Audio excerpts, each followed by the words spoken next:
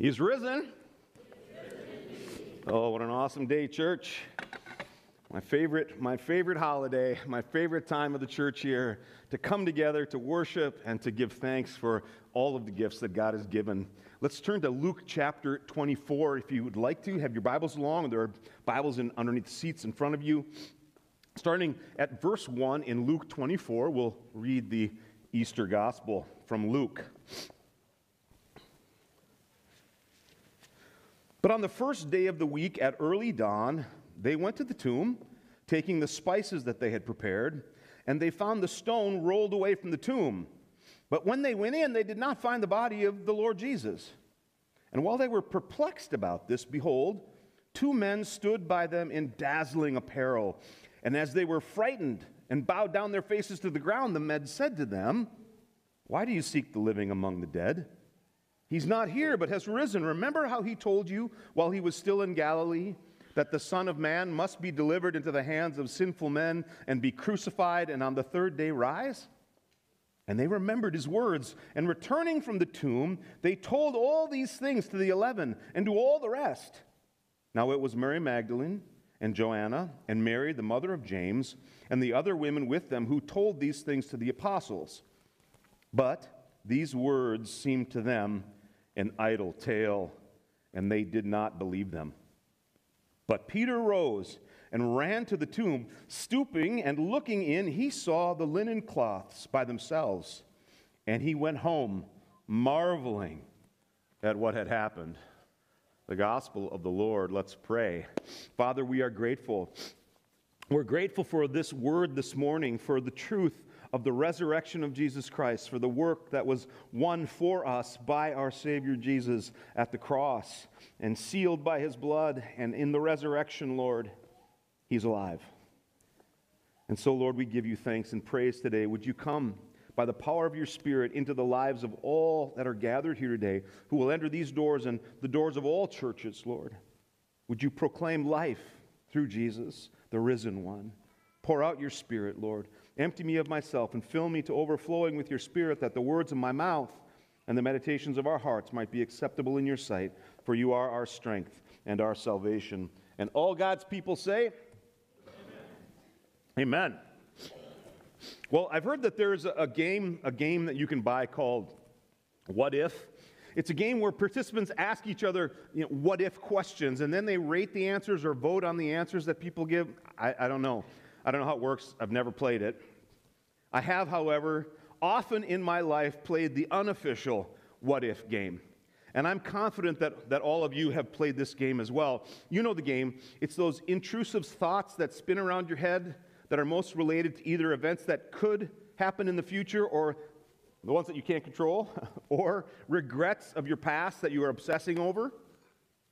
When it comes to the future, we all play that what if game at times. What if this happens, or what if that happens? And we ask ourselves all sorts of questions like, well, what if I just quit my job right now? Or what if I break up with this person? What if I just pack up and move and get out of here? What if I can't pay off that debt? Now, that sort of processing or questioning of one's situation in the future can sometimes be fruitful as we try to avoid pitfalls. However, the what-if game we play in our heads regarding our past, now, that game is often far from helpful. In fact, what-ifs about our past can be some of the most damaging questions that we ask ourselves. Damaging because they keep us spinning on situations or decisions that can't be undone or changed. Anybody? They often just serve to kind of keep us living in regret. This sort of like spinning computer, symbol. It keeps us up at night. What if I'd done that? Or what if I'd done this? Or how would things be different? What if I had said that? Or what if I hadn't said that? How would that have changed the situation or my life? Obsessing with what ifs over the past can often keep us in bondage and keep us from stepping into the future with hope or peace or joy. It can keep us from healing or becoming all that we were created to be. While the what-ifs of the future can at times paralyze us from acting or doing something we should, because we can't predict what's going to happen, right? Well, there's a what-if moment in our text. There's a what-if moment in our text today. And it's a what-if moment that changes not only the particular disciples' past and future, it's a what-if moment that, depending on how we answer it, will change our past and will transform our future. It's the most powerful what-if moment in history. And it's a what-if moment that each of us have to come to terms with. Maybe some of us in this room will answer it today. Let's go to the text and I'll show you what I mean. The text begins with the obvious, with the heaviness of grief and death of Jesus. The women are heading to the tomb to anoint the body of Jesus with spices. And Luke, the writer of this gospel, is a physician. And you'll notice in the text that the primary concern for Luke, this physician, is the body of Jesus. Specifically, the fact that it's gone. The women come to anoint Jesus, but he's not there. Now, there aren't a lot of reasons that could bring this reality about. There's really only one rational explanation. It was stolen. That's the only possible conclusion that you can make.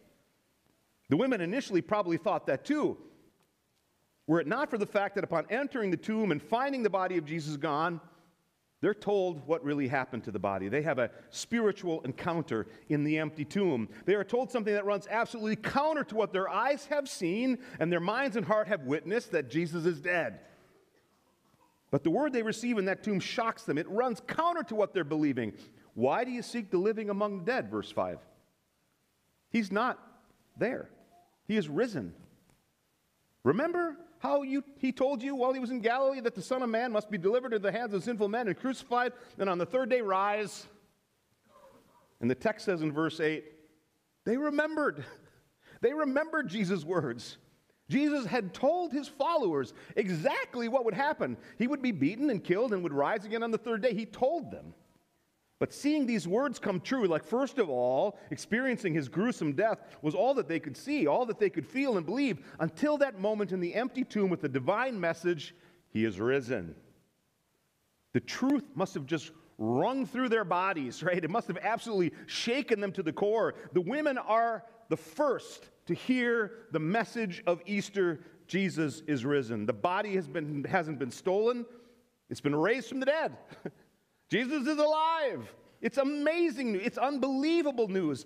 And that is exactly what the apostles, what the disciples thought when the women came back and told them what they saw and heard. It's unbelievable. Verse 11. But these words seemed to them an idle tale, and they did not believe them. Now, idle tale is a generous or a kind interpretation of the Greek word that's used here. The Greek word here is leros, and it's the root word for delirious. According to the standard lexicon, it means that which is totally devoid of anything worthwhile. The disciples thought the women were out of their minds. Crazy. It could be read that the disciples thought the women were spouting nonsense. Disciples didn't believe a word the women were saying about the empty tomb and the message of the resurrection from the dead.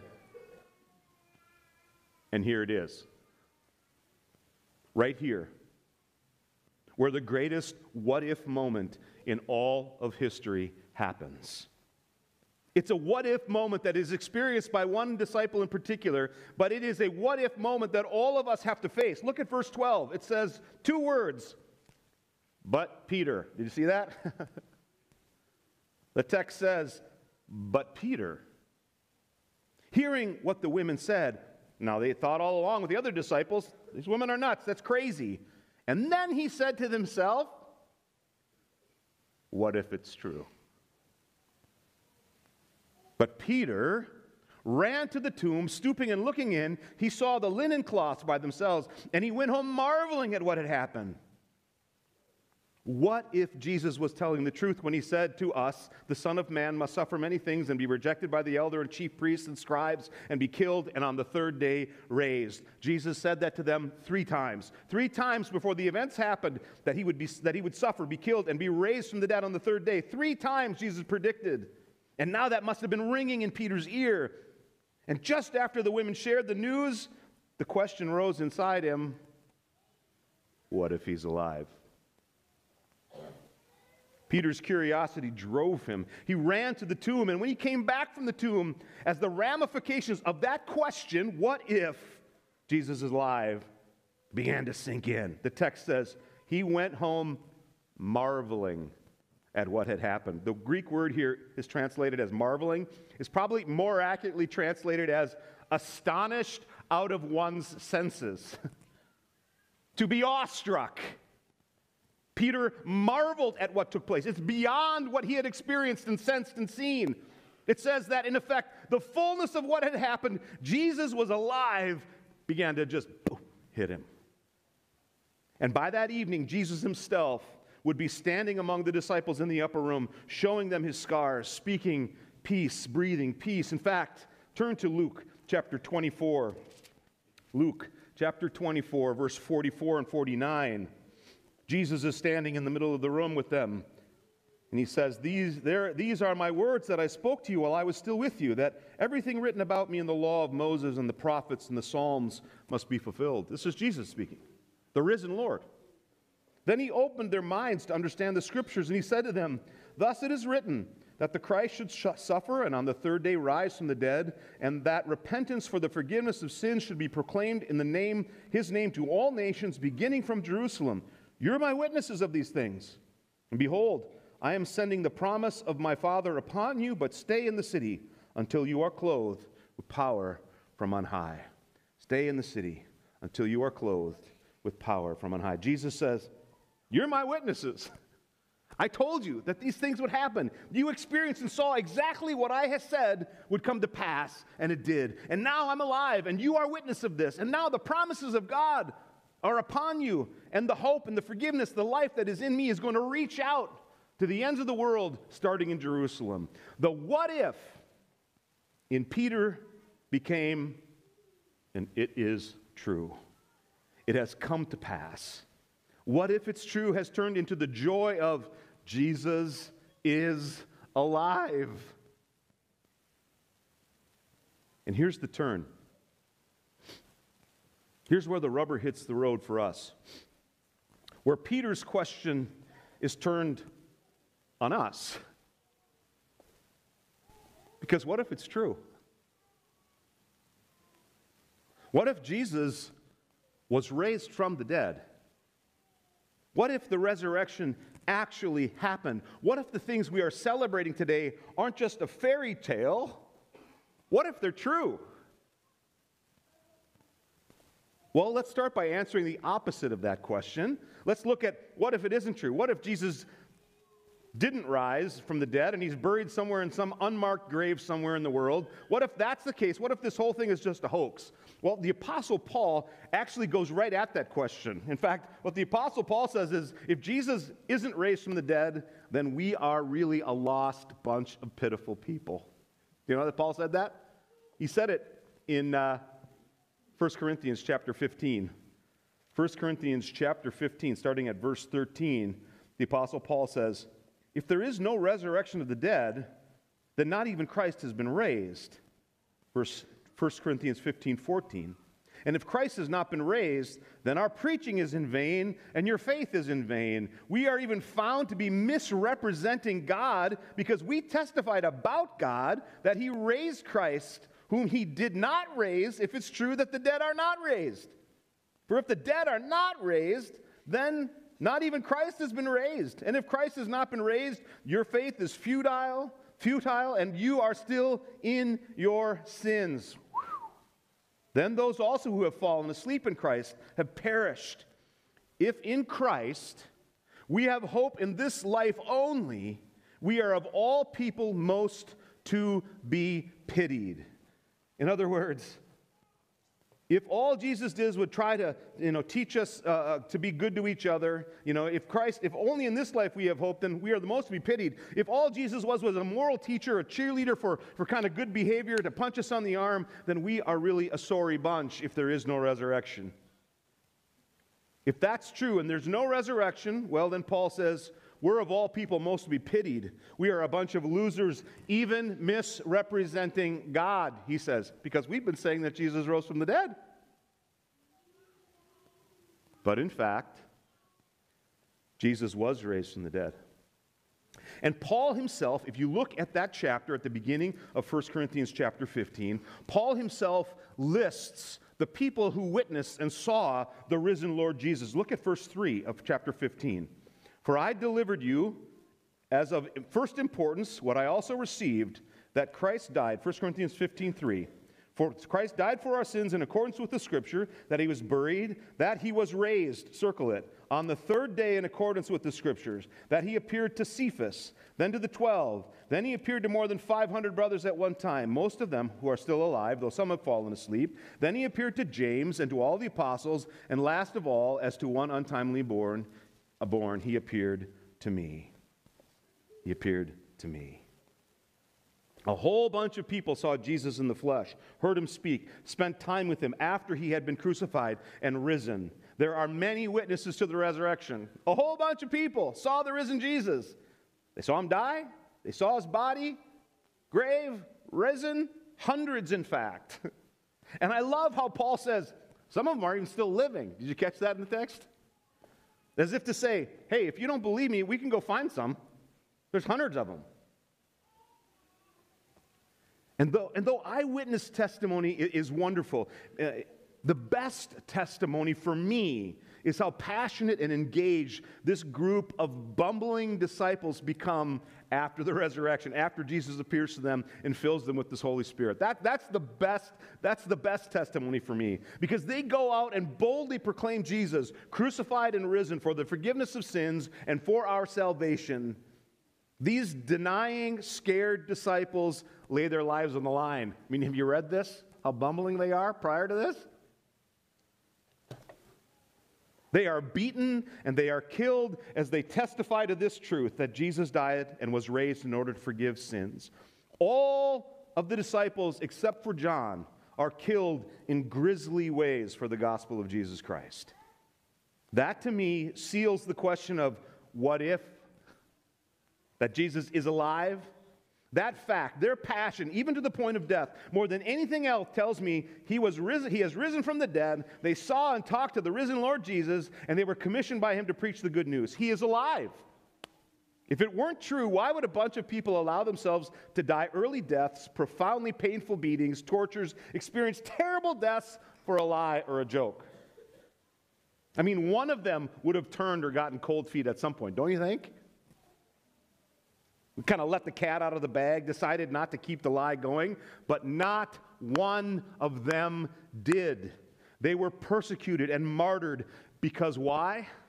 What if Jesus rose from the dead is true?